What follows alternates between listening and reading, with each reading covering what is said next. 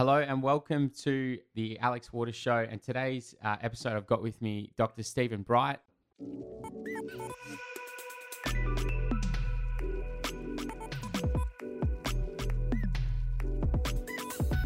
Welcome, Stephen. Thanks for having me. Thank you.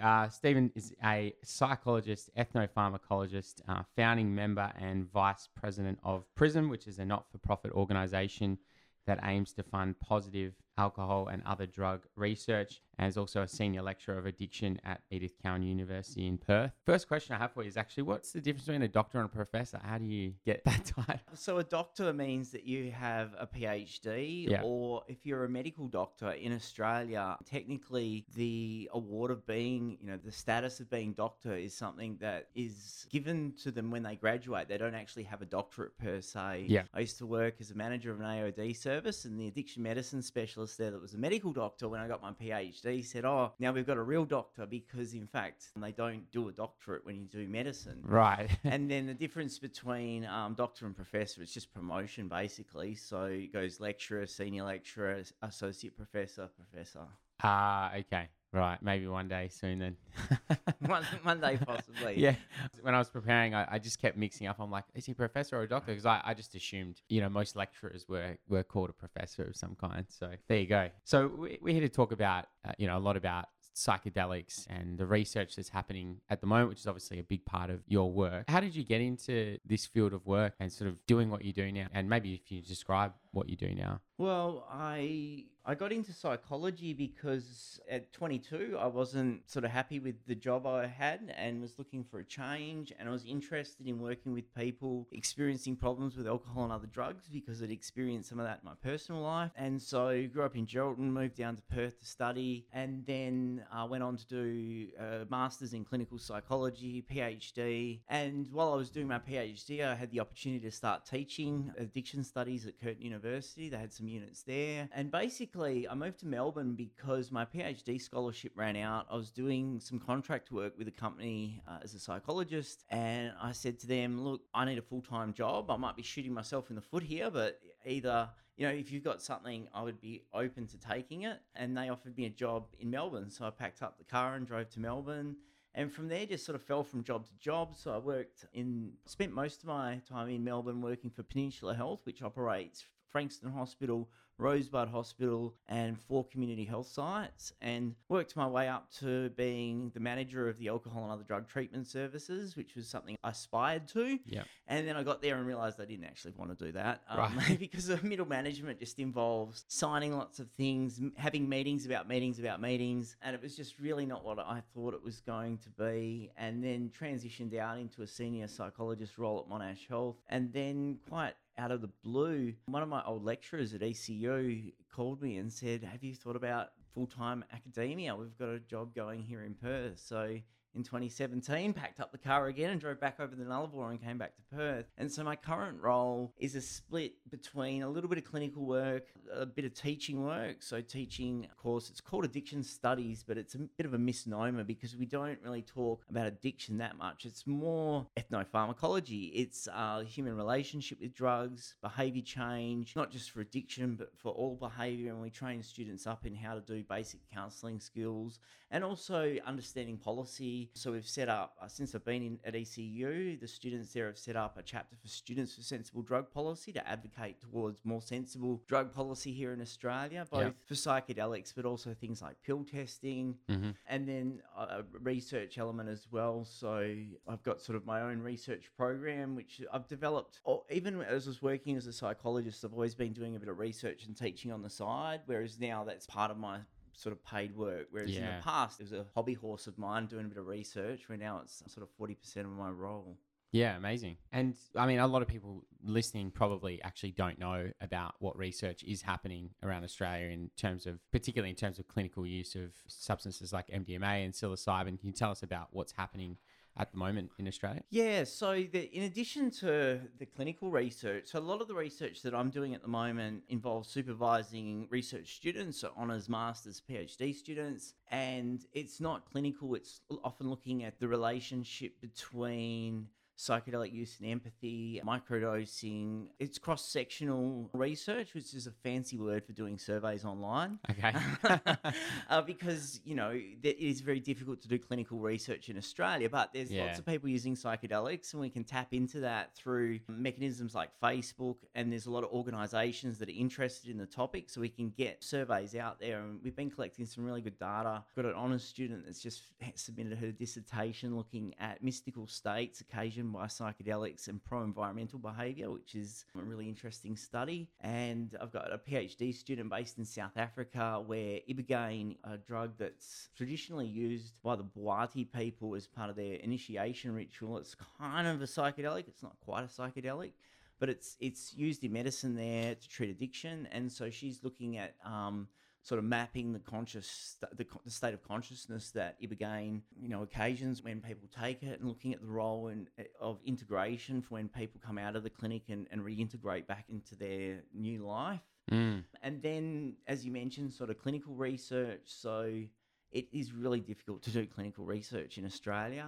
PRISM started in around 2011 and has been advocating and trying to get clinical research up since then. The first successful trial that started recruiting participants is at St Vincent's Hospital in Melbourne, where they're looking at psilocybin as a treatment for people experiencing anxiety or depression after they've received a diagnosis of cancer.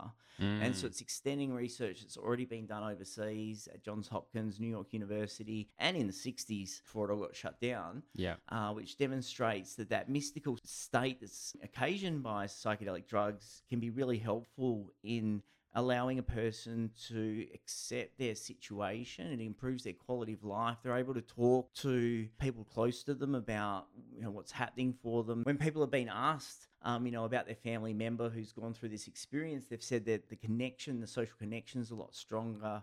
And so I often say it allows people to die with dignity, but it's more than that. It allows them to die with, and some of them don't end up dying actually, which is interesting because obviously stress and the immune system are interrelated, but no one's gone as far as to say that there might be a link there. Sure. But maybe that's something for the future. So it allows people to experience this state where they feel okay with the situation that they are currently in terms of the diagnosis and sort of prognosis, which isn't particularly good for them. So that was recruiting. I think they got up to 3 participants, and then COVID came and everything stopped. And as Melbourne went into lockdown and all of that, and it hasn't restarted again. I've been trying to get a trial of MDMA-assisted psychotherapy for post-traumatic stress disorder up. In fact, that was what PRISM had always been focused on. The psilocybin study at St Vincent's was just a happy bonus. So in 2012, we submitted to an ethics committee, rejected it because we were basically replicating the model MAPS was using in the US and trying to apply it to Australia. And they said, you can't do that. You need to have a university, a hospital. You need to have all these people involved if you want to do this in Australia. Then in 2016, we found somebody that had an affiliation or an adjunct position at Deakin University. And before it even hit the ethics committee, the Deputy Vice Chancellor of Research at Deakin, who's basically the head honcho of research, said, nah, not at our university. Then in 2017, I moved to ECU, or late 2017. In 2018, I emailed my Deputy Vice Chancellor and just flicked a couple of papers, knowing that he had a background in medicine. And he emailed back saying, why aren't we doing this in Australia? And I went, yes. This is the sort of response we want. And it's just been a bit of a hard slog forward from that point to, I've undergone the training with MAPS to do the MDMA-assisted psychotherapy, and then it's just been, people have sometimes asked me, for people interested in doing clinical research, what's the one thing you'd tell them? And when I'm having a bad day, I tell them, you need to enjoy doing paperwork, because running clinical trials involves a shitload of paperwork,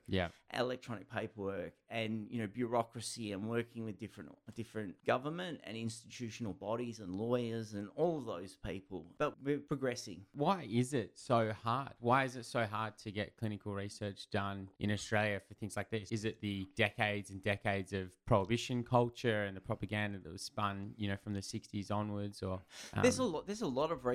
It's hard to sort of unpack them. One is, as you mentioned, sort of the prohibition and propaganda. In addition to that, that, there's something that's called the pathological paradigm of drug research. Since that point in time, the government funds research that shows drugs are bad. And so if we're trying to fund research that show drugs could have therapeutic potential, it doesn't fit with that narrative. So funding is an issue because of that. Right.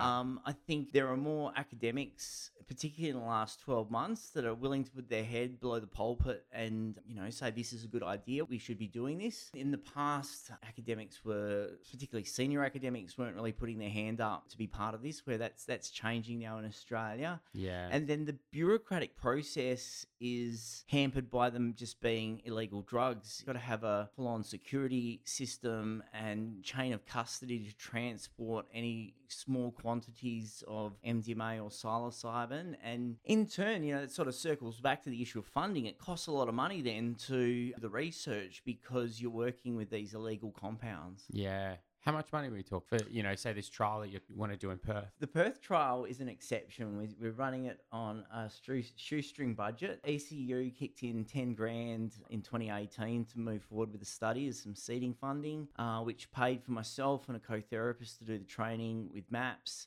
And it also paid for an ethics committee to review the research protocol, which was expensive because we had to go to an independent ethics committee due to the nature of the research. And that pretty much expended my 10 grand. We're working in partnership with a hospital that's providing in-kind support. MAPS are providing the MDMA in-kind, so they're for free. That's a fancy word for free. Yeah. So, if we were paying for the MDMA, we'd possibly be paying between $2,000 and $5,000 for 3 grams of MDMA for good. Really? It's called GMP, good manufacture process. It's a particular grade of MDMA, and there's not much of it around. The storage of it, we're looking into at the moment. Again, it's all about leveraging networks at the moment. So I'm hoping that I've secured a free storage of it with collaborating with another university who's got a Schedule 9 safe with some free space in it. And it's often a matter of, I feel like my experience with this, it's always 2 steps forward, 1 step back, 2 steps forward, 1 step back. And it's been a huge learning process all the way from back in 2012 when we put that first protocol into the ethics committee, and it bounced back because they said, you need all these other bits and pieces in. It's that same ethics committee we submitted to and got ethics approval from this year. Right. Because we had all those things in place. We'd done all the learning in 10 years, and still I continue to sort of learn things as we move along in terms of issues arising that we didn't foresee, and then figuring out a way of problem solving, and then moving forward and finding the next issue to problem solve. Yeah. It seems to me, in summary, it sort of like requires a lot of people with good intent sort of putting themselves in and their own maybe careers in sort of grey area or a slight jeopardy because they're prepared to say, hey, we want to explore this because we feel it could be good for humanity. What do you think needs to change about our cultural perceptions to change even? It's just we're so rigid in this idea of what is the right thing. And funnily enough, the thing that we're trying to change is what people most need. I don't know the answer to that. Yeah. One thing I've learned in the last few years is that Australian culture is particularly conservative. And so if you look at what's happening around the world, there is an incredible amount of research happening at the moment in the US, in Europe, the UK, North America, Canada. There is a lot of research happening everywhere else in the world, but not much in Australia. And I think the reason for the limitations in Australia is our conservative nature. And it was kind of pointed out to me. I did a podcast with the Third Wave a couple of years ago after attending a conference in Prague, and they said to me, I thought Australians were all pretty liberal, open-minded people. And I said, well, they're the ones you've met traveling. They're the ones that, have gone out and explored the world. Actually, Australia is a very conservative country. And I think for us here in Australia, that's been a limitation, because if you look at what's happening overseas in other countries, just with drug policy reform as well. I mean, the US presidential election, there's been a range of additional states that are able to provide medical cannabis, recreational cannabis, decriminalize various drugs. Oregon's moved to allow people to grow magic mushrooms and use them in ceremony once they've done the specified training that's still to be defined. But, within 2 years in Oregon, you'll be able to access mushrooms in some sort of ceremonial or therapeutic context. Yep. Canada's got recreational cannabis. We're a long way behind the rest of the world, and I think it's because we're just a little conservative. Do you think that a lot of that is starting to change though? Like the younger generations in Australia are far less conservative, more progressive because there's been a greater weight on things like travel as a priority. And, I mean, you look at any sort of survey that comes out, and I don't know the exact numbers, you can probably tell me, 70% of people have tried MDMA under the age of 30 or so. Like there's just huge amounts of people who have experimented and had experiences with these types of substances. It's actually a lot lower than you'd think. Is Those it? numbers Yeah, are, okay. young people today, in fact, this might surprise you, young people today, aged under 20, have used less drugs in their lifetime than any other cohort since we've been measuring this. Really? They drink less than any other cohort since we've been measuring drinking behaviour. And meanwhile, use of cannabis among people 50, 60 and over is at the highest level ever, and so is drinking among that cohort. Yeah, okay. And so that stereotype, that a lot of young people do use drugs, certainly the rates of use are higher among younger people compared to other cohorts, but they're not at like 70%. It's actually... Sure. And there's this downward trend that we've seen in the last 15, 20 years. So young people are actually using less drugs and alcohol and other drugs than ever. Yeah, okay. I'm glad you corrected me there. I must have been quoting some random poll that I saw in the West Australian at some point. I think the poll that you might have seen was about pill testing. So 70% of Australians support pill testing. Yeah. I think, there is evidence that young people, and in just the community in general, I mean, I've done a lot of work on pill testing for the past 5-10 years, and there is a changing public perception, but I'd say the same with psychedelic drugs. I've done interviews with shock jocks 5-10 years ago, and people calling in really understood the difference between psychedelic assisted therapy and taking LSD at a festival and having a great time. They really understood that distinction, and they were very supportive of psychedelic assisted psychotherapy. So I feel like the community... I feel like another problem in Australia, and I don't know if this is a worldwide issue, but certainly in Australia, is that politicians are often out of sync with community attitudes. We saw that with the plebiscite on gay marriage, that we had 70% support, but we still had to go and have a vote because no member of federal parliament was willing to actually, do what they're paid for and make a decision. I guess on an optimistic note, I think that's been one of the really positive things of COVID is we've seen politicians all of a sudden have to make some decisions in a hurry. Whereas up until very recently, I felt like a lot of politicians haven't been really making decisions, or they just kind of toe the party line, and nobody wants to really challenge the party line, even when there's clear public support for it. Yeah, absolutely. How do you feel that you personally are viewed, who, has been someone who's been advocating for harm reduction with pill testing for a long time? And as you said, you've been involved in trying to get these clinical trials up and running for 10 years. How has that been for you personally? I remember when I was first studying, it might have been my dad's 50th birthday, and I said to one of his friends, they said, well, what are you studying? And I explained what I was doing, and they said, I've got a solution for drug problems, and it only costs 10 cents. It's called a bullet.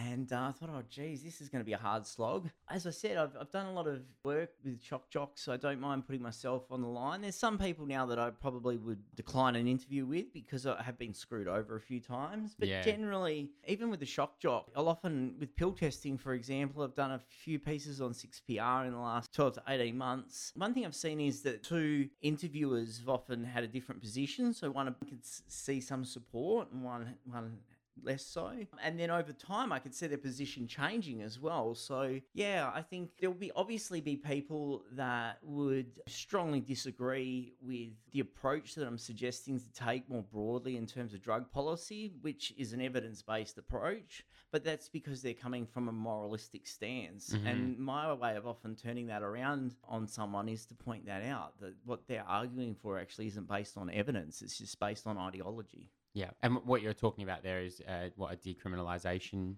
approach? Is that what you advocate for? Yeah, decriminalisation and potentially regulation of things like cannabis, like we've seen. See, with cannabis, I feel like it's not a question of whether or not cannabis should be legalised. It's about which is the best model of legalisation, because I'd hate to see something like Colorado where it's, a really capitalistic model. It's kind of like the alcohol and tobacco industry, because it's really hard to crank up the regulation once you've already let the cat cat out of the bag. So it's Right. better to start with something that's very heavily regulated. So an example of a heavy regulation is Uruguay, where you can only buy cannabis for recreational purposes over the counter at a pharmacy. Sure. Yeah.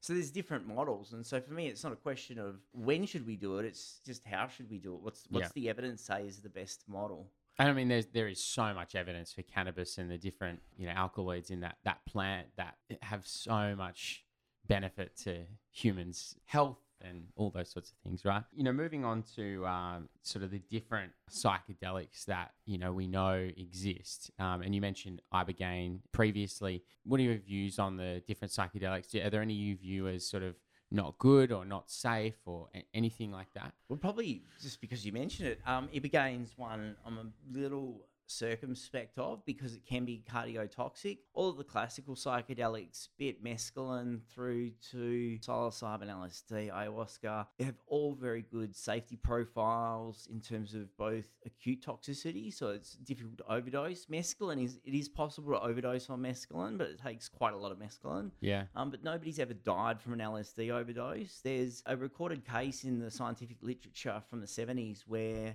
a couple of people in San Francisco, I think it was, they were having a party. They found a stash of white powder. They assumed it was cocaine. It was the 70s. It was LSD. They racked up some lines and took about 20,000 doses each of LSD. They ended up in hospital having a pretty difficult psychological time, but they didn't have any physiological issues and they were discharged the next day with I don't know how they were psychologically, but physiologically they were fine. Whereas with other drugs, if that had been even MDMA, I wouldn't class as a psychedelic per se, but MDMA, there is potential for acute toxicity and with regular heavy use, potential for chronic toxicity as well. Sure. Yeah. Ibogaine, as you say, ibogaine, right? Yeah. That featured quite heavily in the documentary Dosed, which is where I first saw you, actually. You were speaking after that at the Luna Cinema in Leaderville here. And watching that documentary, it was really intense. For those people listening, the documentary followed a woman from Canada who was a heroin addict.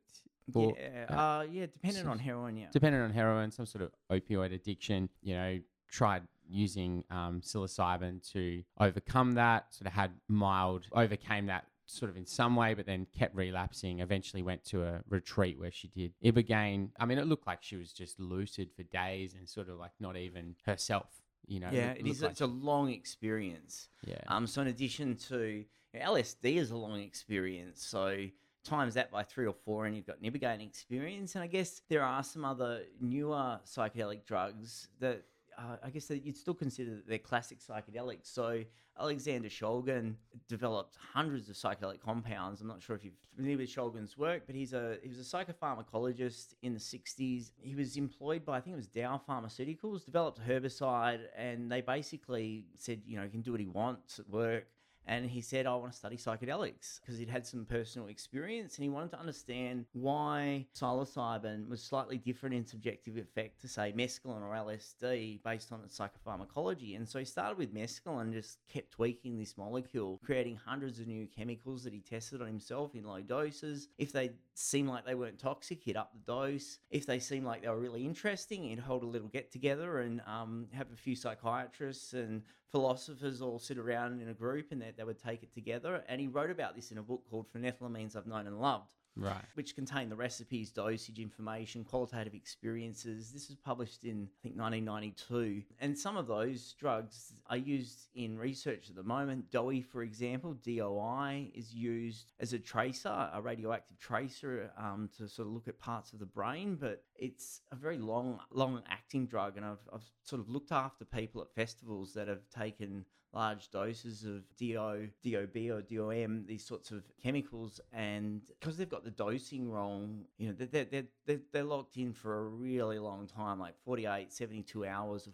full-on psychedelic experience. Wow. And so I don't think there's any bad psychedelics per se. I think it's more about people thinking about what is the best chemical for them, for their intention and what they're planning on doing. And so it kind of makes sense actually to take, DOI at a festival that lasts for 3 days, but you probably want to get the dosing right. So harm reduction is important as well. Knowing information about the drug you're taking, knowing how to take it in a way that's least likely to cause harm, all of those things, once you put them together, means that I don't necessarily see any drug as good or bad. Any drug, even methamphetamine, it's a chemical. It's the way we interact with that chemical that causes harm, we as people. Yeah, and I imagine, there's a potential for people listening to any type of conversation like this where they're like, oh, well, they should be illegal and people should just not use them. What do you say to that? Oh, I have so many responses. I don't know where to start.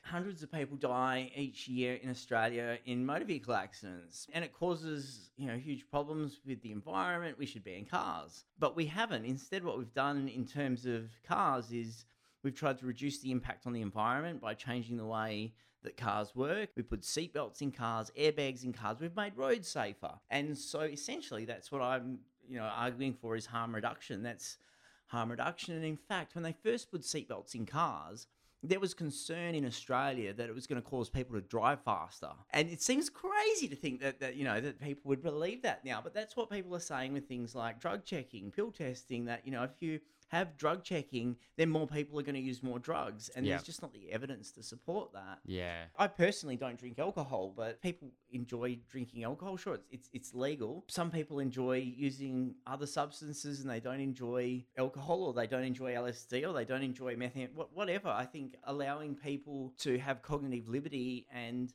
change their brain chemistry however they choose to as a personal choice is a value I hold strongly. I was having this conversation yesterday on the last episode I recorded with my guest, Tim Guest, and we sort of started talking about this topic of self-responsibility. I actually feel like in society, we have given up a lot of our self-responsibility and or allowed the government to take it away from us. There seems to be this kind of belief in this conversation with people that adults in Australia won't act responsibly if they are given the choice to make their own decisions about that sort of stuff. Yeah, and I think partly it becomes a reciprocating cyclical problem, because if you don't give people responsibility, then they don't know how to handle responsibility. And I think one of the problems in Australia in terms of our drug use culture is it's based on our alcohol use culture. We don't have a great culture of alcohol use.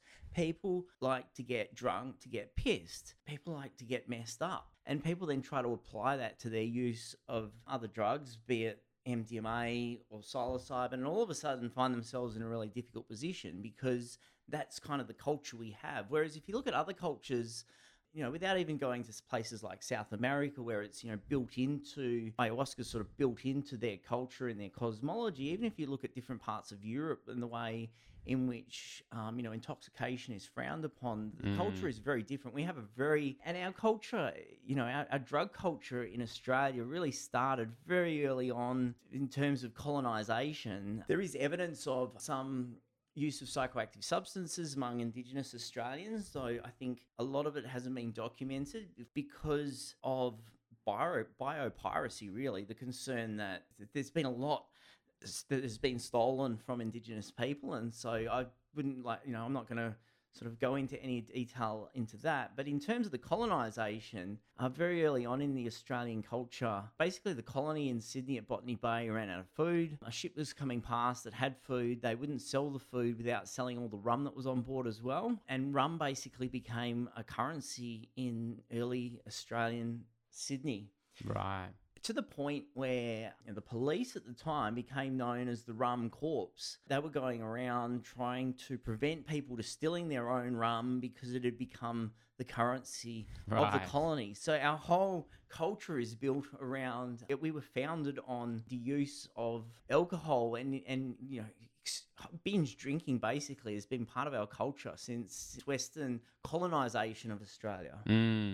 Yeah. You mentioned some of the native Aboriginal culture, and there is sort of some evidence of them using psychoactive plants, and I assume you didn't touch on that too much. What you're alluding to is that they've kind of kept that secret and sacred. They haven't really shared that openly because of how much has been taken from them. Exactly. And there's some that's in the public domain already. So things like patchouli. So there's a native Australian plant that produces a nicotine-like compound. There's evidence that it was traded throughout Australia for its stimulant properties, appetite suppressant, could help in terms of hunting, foraging, all of those sorts of things. But there's a lot more, I think, that we don't know about that's been kept secret for good reason. An obvious one is the wattle tree and certain types of wattle, which is how DMT is extracted, the plant that DMT is extracted from. And I've heard stories that, they used to sort of wave a flaming smoking wattle bush over women having babies and stuff like that. I'm sure you've heard sort of similar stories to that, right? Yeah. And I've tried to respect. I have heard stories of it. It's often come from other Caucasian people rather than Indigenous people, and so True. kind of have not tried to explore it too much for respect of that. And even there's the Christmas tree in Western Australia is quite a prolific tree. If you're driving south or north from Perth, you see, particularly at the moment, they're all flowering. I've got a colleague who is an ethnobotanist, and he came over to Western Australia, took a sample and wanted to get it analysed because it was suspected that it might contain some psychoactive compounds. And when he took it to the university, he said the university told him, we can't analyse this because, one, you haven't got permission to have taken it from where you've gotten it from. And two, you need to work with the community. You need to ask them if they want it analysed. We can't just analyse this and find out what's in it. Right. You need to ask the community, because if we find something that could change medical science or something like that, then you need to ask the traditional owners. They need to have some sort of ownership of the results that we find. Yeah, good point. Yeah, I haven't thought about that. Sort of talking about traditions, a lot of the traditions around psychedelics are based in ancient culture, and there's a lot of historic literature which points to ceremonies, Greek history, and you mentioned South America, and they were revered as medicines and these powerful mystical experiences that they had, and often in cases connection to God, as they would call it, or a goddess. Why do you think that as a modern society we do not seem to value mystical experiences? I think we've forgotten our own history. What I find really interesting is with sort of this psychedelic renaissance and renewed interest that people are focusing on, those indigenous South American cultures, North American use of peyote, and indigenous Mexican use of psilocybin mushrooms, sort of looking over there. If we look at our own history and paganism, plants like datura, henbane, mandrake, these are all psychoactive plants that have very powerful psychoactive properties. I wouldn't recommend anybody use them because they're also quite dangerous. They can cause overdose. These are all being used by our culture 600, 700, 800 years ago. It's like that's all been repressed, and potentially, even our own religions have our own religions. I'm not religious, but I say our. But the popular religions around Christianity, Judaism, Islam have all potentially come from those mystical experiences from psychoactive drugs as well. But it's like we've either forgotten or we've repressed it. We've purposely forgotten about that information and that tradition for some reason. Yeah. Do you think that, because this topic is one that I hold quite close to my heart based on my own personal experiences with psychedelics. We're talking about clinical trials and legalization so that people can have access to this sort of medicine to help them overcome trauma and all those sorts of things. I just went and did it all by myself, with a guide, with a friend, whatever, in other countries and, in Australia as well. It has been those mystical experiences that have, for me at least, changed my experience of life, beyond just, I overcame that period of depression specifically by taking this psychedelic drug. It's so much more than that. And so the conversation right now being purely focused on the therapeutic benefits, when do you think it will ever move beyond that? Do you think we need to conquer that first and then move to the next part of it? Well, even within the clinical trials with psilocybin primarily psilocybin, there's also been some recent clinical trials using LSD. They have been measuring mystical states, and mystical states are strongly associated with the outcome. So as you say, it's not just take this will fix the problem. It's the experience. And then you've got a whole bunch of other researchers that are trying to make these drugs non-psychoactive to see if we can create a bunch of antidepressants and anxiolytics that don't have I don't think that's going to work because it's in my personal opinion, it is the mystical experience that's It's ineffable. It's difficult to describe what it is and why it's so important and how it is therapeutic. The oceanic boundlessness. So it's been well described. It's been researched. So Rick Doblin's PhD looked at a famous experiment called the Good Friday experiment. I don't know if you've come across this. It was actually when Timothy Leary was doing research. I think he oversaw the study. He wasn't that involved in this particular study. What the PhD student did was they set up a randomized controlled trial with theologians, people studying theology at Harvard. And on Good Friday, they did a randomized controlled trial where theologian students they were either in the basement or upstairs somewhere, and half got basically a nicotine or vitamin B as the placebo, and the other group got the psilocybin. And Rick followed them up 20, 30 years on, and they still said it was the most significant experience, in terms of what they've done in their life. The people that got the psilocybin said it was the most significant thing that's impacted them spiritually, but also as being one of the most meaningful experiences of their life. So it's really shaped their life 20, 30 years later still. So I suppose to continue on from that then is, how do we get to a point where it is okay for these substances to be used for me or for you or any other adult being to use them to explore their own human consciousness, to explore their own potential, not to have to be diagnosed and say, I have depression, I need this to treat this? I think it's a long way off. Yeah. I think, in a utopian world, absolutely, I agree with it. That model just makes sense in a utopian world, but we don't live in that world. We live in a world where I think that, if we look at different institutions that have a vested interest in not allowing this.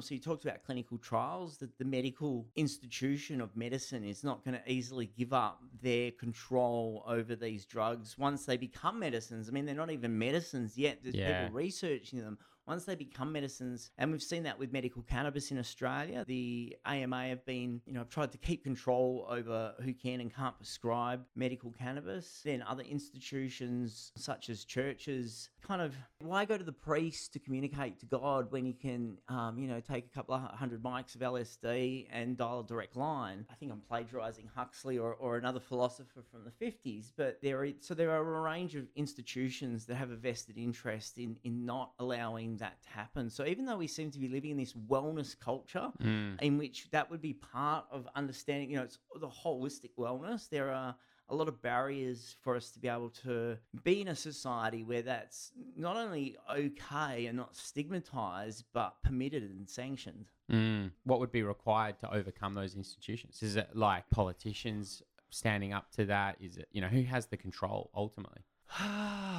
You ask some very hard questions. I'm just curious to know the answer. I kind of did my PhD on this, and it's the looking at the way in which institutions control the narrative around drugs. Yeah. And the institutions have a self-serving interest in maintaining power, and so they're not going to let go of power. So I don't know what the simple answer is, because there isn't one. There isn't a simple answer. Politics is an institution of itself. They want power. Everybody in society, our society, struggles to maintain the status quo because the status quo maintains their power relationship over other people in society. And so it's going to take, it's some sort of paradigm change to break away from the current situation in which we have all these institutions that are trying to fight hand over cuff to be in control of what's happening in the country and in the world. That sort of leads to an interesting conversation because, I've always joked with friends, it's like the people who are most opposed to psychedelics are the ones that need it the most. The institutions grappling for power need it the most to realize that they don't need to have the power in that way. That almost, if we were to future project, does kind of lead us to a situation where, what would the whole world look like if legalization on everything was around and everyone could freely take psychedelic, and everyone was able to access those mystical experiences and have that profound sort of experience and connection with themselves and other people? What would the world look like, do you think? Well, for one, if you look at all the religions, one of the main tenets is the golden rule, do unto others. And if you've had a mystical experience, then you do unto others because we are all one. And so we're talking about oceanic boundlessness, being interconnected. You would think on one hand it would lead to a a healthier society. However, the skepticist in me says that they've also seen psychedelics aren't a panacea. The Manson family took psychedelics and it didn't do them a lot of good. In fact, it just created a cult in which, they committed atrocities. And there are a number of examples like that. There's the family in Melbourne was another cult in which they stole children and inducted them into the cult. So these drugs, again, the drug is neutral. It can be used for good or bad. It really depends on set and setting. So the environment the person's using it in, but also the person's set. Because something I've observed over the last 10 years where I've been really interested in this area is there's a subset of people that become interested in not just the topic of psychedelics, but the experience of psychedelics. And part of the mystical experience is ego dissolution. But I see a very small proportion of people where it almost consolidates their ego and they walk away from the experience going, I know the answer now. Yeah. And then they try to tell everybody what the answer is. But, you won't understand the answer. You need to drink high or you need to take this or whatever it is that they're using. And yet they keep going back for more. They keep going back to that experience, almost, even though there's not really any physiological dependence, but there's almost a psychological dependence where they keep going back to it and they're really sort of stuck in this idea that they're going to change the world by continuing to drink ayahuasca or take mushrooms or whatever it is. And so, as a contemporary example, I don't know if you gave Donald Trump psychedelics, whether it would make him a better person. It may actually make him a nastier person. Yeah, because I understand that. I still kind of have this belief that on the whole, we are living in a society where the majority of people have good intent and don't want to do harm to other people. So if the majority of society had access to it, maybe we'd have a more polarized or more extreme society. Yeah, it could do all kinds of. You could do thought experiments. It could create all kinds of strange situations like that, where you could end up with this weird society where it's the mushroom people versus the ayahuasca people because they all know different truths. Yeah, I mean, there's so many interesting thought experiments you can do with this. But essentially, I think I did just go back to the point that it's the chemical, whether it's a psychedelic or any chemical, is never the panacea. It's, you said intention, people have to have good intention. It needs to happen within a supportive environment with supportive people around, or even if the person's on their own, but the environment needs to be supportive for the person to be able to have not only a mystical experience, but something that's positive. Because there are people that have very strong mystical experiences, like this subgroup I mentioned before. They've kind of realized that all the answers to the world, but they've got a family, a wife, 3 kids. They're not able to sort of look after their family because they're so busy drinking ayahuasca. So, there's definitely caveats to psychedelics and them not necessarily being any sort of panacea to our world's problems. You sort of have to, it's kind of like that Zen Buddhism, what do you do before enlightenment? Chop wood. What do you do after enlightenment? Chop wood. Whether or not people subscribe to that or not. Yeah, and I think people that get the most benefit from psychedelics do a lot of work and preparation and integration. And so it's not just the experience in and of itself, it's the experience in the context of the discipline and preparation and intention and integration that all comes together to lead to positive personal growth. It's not, if you just give someone a psychedelic, they're not necessarily going to have positive growth. So I've seen that doing providing harm reduction services at festivals, essentially trip-sitting people that have found themselves in a difficult position because their intention was to go to a festival and have some fun, and all of a sudden it's brought something up, or they're having a spiritual emergence, or something is happening and they're finding it really difficult to manage that. There was something else that you said in there as well with the, like the enlightenment. What do you do before enlightenment? Chop wood. What do you do after enlightenment? Chop wood. That resonated with me. I'm just trying to think what it was. That's okay. It'll come. Yeah. I've heard anecdotally a lot of people sharing their experiences, and you hear these kind of experiences with people on psychedelics. They're like, I could, I was tapping into the quantum field, and I was able to move things with my mind and stuff like that, or just it's like sort of really crazy. Well, it would sound like crazy things. Is there any? This is quite a funny question. Is there any research? I don't even know why I'm asking this. Are you doing any research, or is there any research, or has there been any research done on anything like that, that would The paranormal, I think, is what you kind yeah, of referring paranormal to, or like yeah. those extreme sort of spiritual experiences. I'm not aware of any research that's confirmed anyone's experience, Yeah. you know. I don't know what benefit we would have from it, but Yeah, you know, I've spoken to lots of people that have had shared experiences where, you know, it's been quite crazy stuff and it's not really explainable through traditional physics. But other than their anecdote, there hasn't been, as far as I'm aware, any research done into that. yeah. I think what I was thinking before was in terms of the chop wood before, chop wood after, is something that's happened in the past, and this is ramping up, is there is really this interest in psychedelics at the moment that's really ramping up. I think Michael Pollan's book contributed to that in a positive way, but as people have become more and more interested in this field and more people are getting interested in it, that's why I keep saying psychedelics are not a panacea, because people get over enthusiastic about it. And as somebody that was as sort of an observer of what was happening with medical cannabis in Australia 10 years ago, I kind of can see I'm in the middle of it now, where instead of observing it, being in a similar sort of situation where people see it as a potential panacea. People want to get into, you know, become a psychedelic therapist without really thinking through what that involves, and, you know, will be a facilitator of, you know, wellbeing centers and things like that. There's just so much enthusiasm at the moment. I think what I would like to do is just temper that enthusiasm just a little bit by saying that this isn't a panacea, that it can create very challenging experiences for people, Yeah. you know, that are wanting to go out and try it, and to, you know, to make sure people have done their research. Yeah. And, if you want to be a psychedelic therapist, you need to be prepared to be able to sit with someone for 8-10 hours and, you know, sit with them through that experience. For me, the most eye-opening part of my, it's not even my training, but my experience, was doing the harm reduction work at festivals and sitting with people for 6 hours. We're doing 6-hour shifts at a 4 or 5 day festival, and then you'd hand them over to someone else. For me, it was humbling, because I went in there with quite a big ego.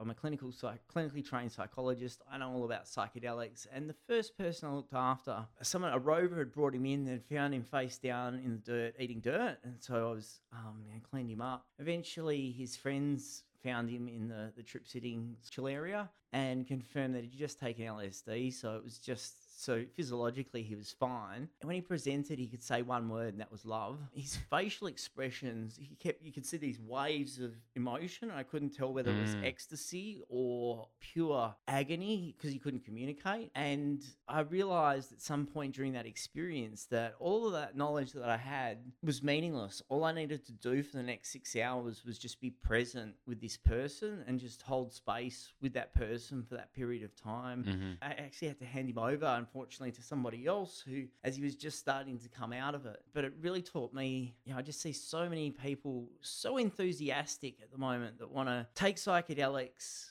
be psychedelic therapists, and I really encourage people that are looking at that to just go into the real world and look for experiences like that are out there to experience and see where things go pear-shaped. Doing the MAPS training was incredible. Seeing MDMA basically looking much more like a psychedelic experience, where people with complex trauma were experiencing a transference process where they thought Michael Mithofer, the male psychotherapist, was their father who'd sexually abused them, and was telling them basically some very strong words were said to Michael.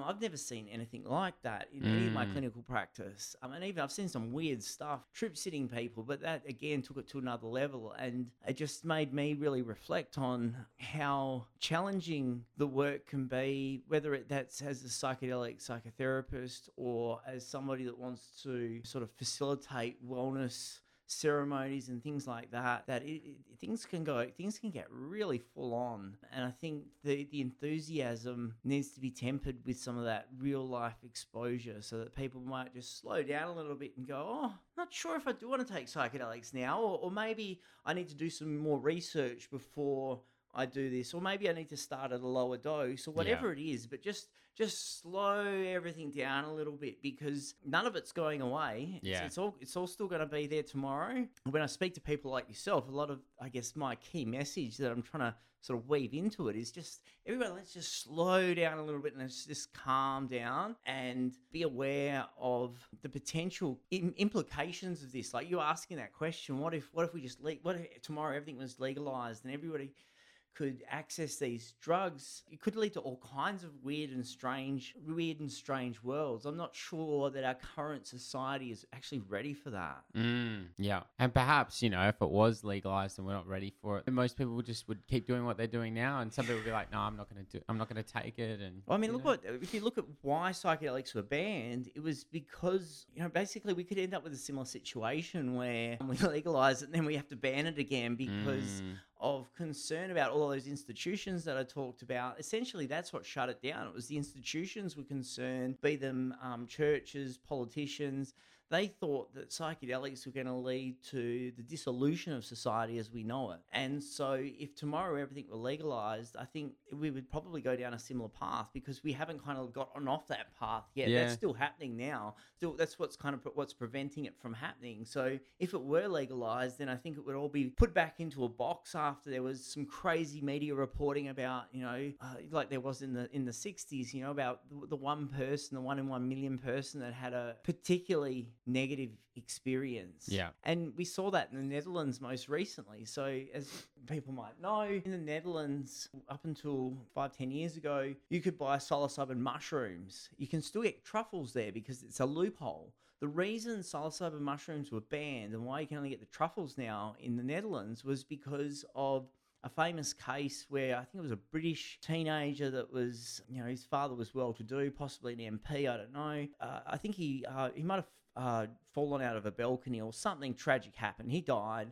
And then all of a sudden, what do we do when something bad happens? We ban it. That's kind of our response at the moment. Yeah, I hear you on that. And I think it's a really interesting point of view. I think almost kind of relating it back to my own experiences, there's a lot that I would say I wouldn't recommend doing that, to people. Like, I know I went and did that, and I was just over in Hawaii by myself, traipsing through a jungle effectively with barefoot on mushrooms, and I had some crazy experiences. It got really hard, managed to deal with it and process whatever came up, but it's like, I wouldn't recommend you doing that, because it's not everyone would come out of those kind of experiences on top. And there's many situations that in the past I've put myself into where things could have gone wrong. And I have seen patients where they have had PTSD as a result of a bad psychedelic experience. Yeah. So it definitely can go wrong, and people can have long-term harm. And we talk about all of these there's so many positive psychedelic stories at the moment in the media because of the clinical research and everything that's going on, but there are still, and my concern is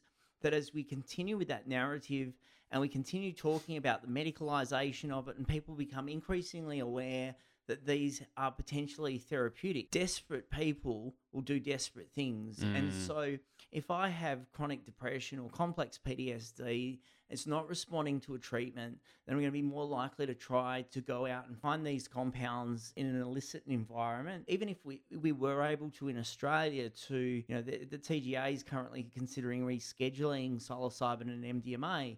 I doubt they're going to decide to reschedule it as a medicine. We'd be the first country in the world to do it. Australia's usually not the first country in the world to do that sort of thing with drugs. Yeah. But even if they were, for most people, it wouldn't make that any difference, because we're not talking about mushrooms. We're talking about synthetic psilocybin and synthetic MDMA, which has to be produced in, to a very high standard. And if we look at medical cannabis in Australia, it's extremely expensive. It's getting more easy to access, but it's very expensive. And it's because of those stringent manufacturing requirements. So it's crazy in Australia at the moment. We have all these companies growing medical cannabis that are exporting it. Almost all, other than one company I'm aware of that is growing and selling in Australia, we're importing it all. And the reason it's so expensive, it's like the illicit drug market, except basically it's being, it's changing hands so many times and everybody puts their markup on it. Unlike illicit drugs, it's not necessarily being cut or anything like that, but it's essentially changing hands.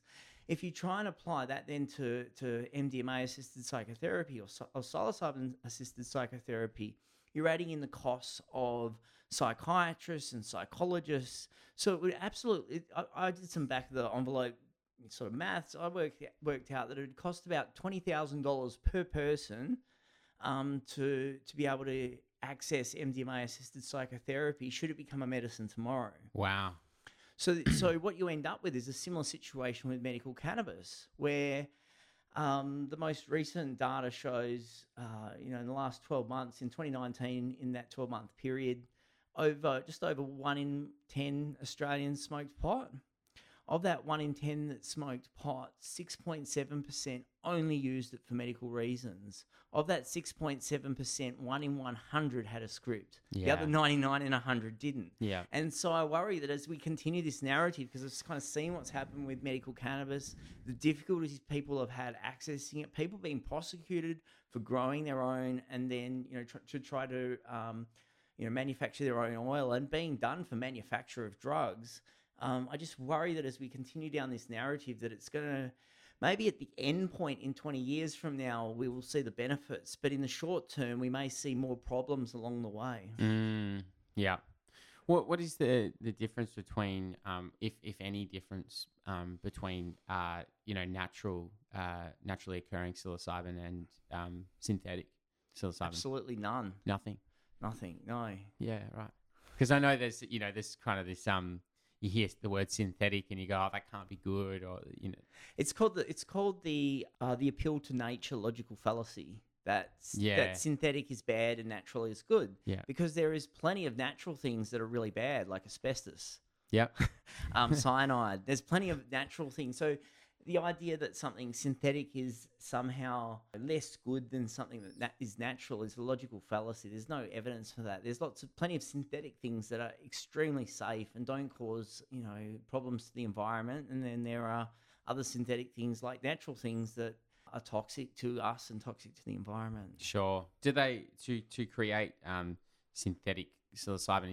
Is it some sort of extraction process? No, or it's actually just manufactured in just pure synthesis. Yeah. Wow. It's cheap. It's easier and cheaper to synthesize psilocybin than it is to actually extract it from the mushrooms themselves. Yeah, of course. Fascinating. There you go. Well, I think we've covered a lot. Was there anything else you wanted to add to that conversation before we wrap it up? No, I think somehow we managed to navigate through probably the key messages I had in my mind coming here, which was around just tempering people's enthusiasm a little bit with all of the hype around psychedelics and people wanting to become psychedelic therapists, and being a bit aware of, you said most people have good intentions. There are people out there that don't have good intentions, and they're looking to leverage this as an opportunity to make money, to rip people off. So, people just need to be cautious, smart, just slow things down a little bit, look into things. I think that was probably a key message that I had. And the other one was sort of what we finished on, which was, with all of this interest, like with medical cannabis, where's it going, and is it a good place that we're going to get to, and how are we going to sort of navigate that journey? Yeah, awesome. Thank you so much for coming on the show. It's been really interesting conversation, and I appreciate your time. Thanks for having me.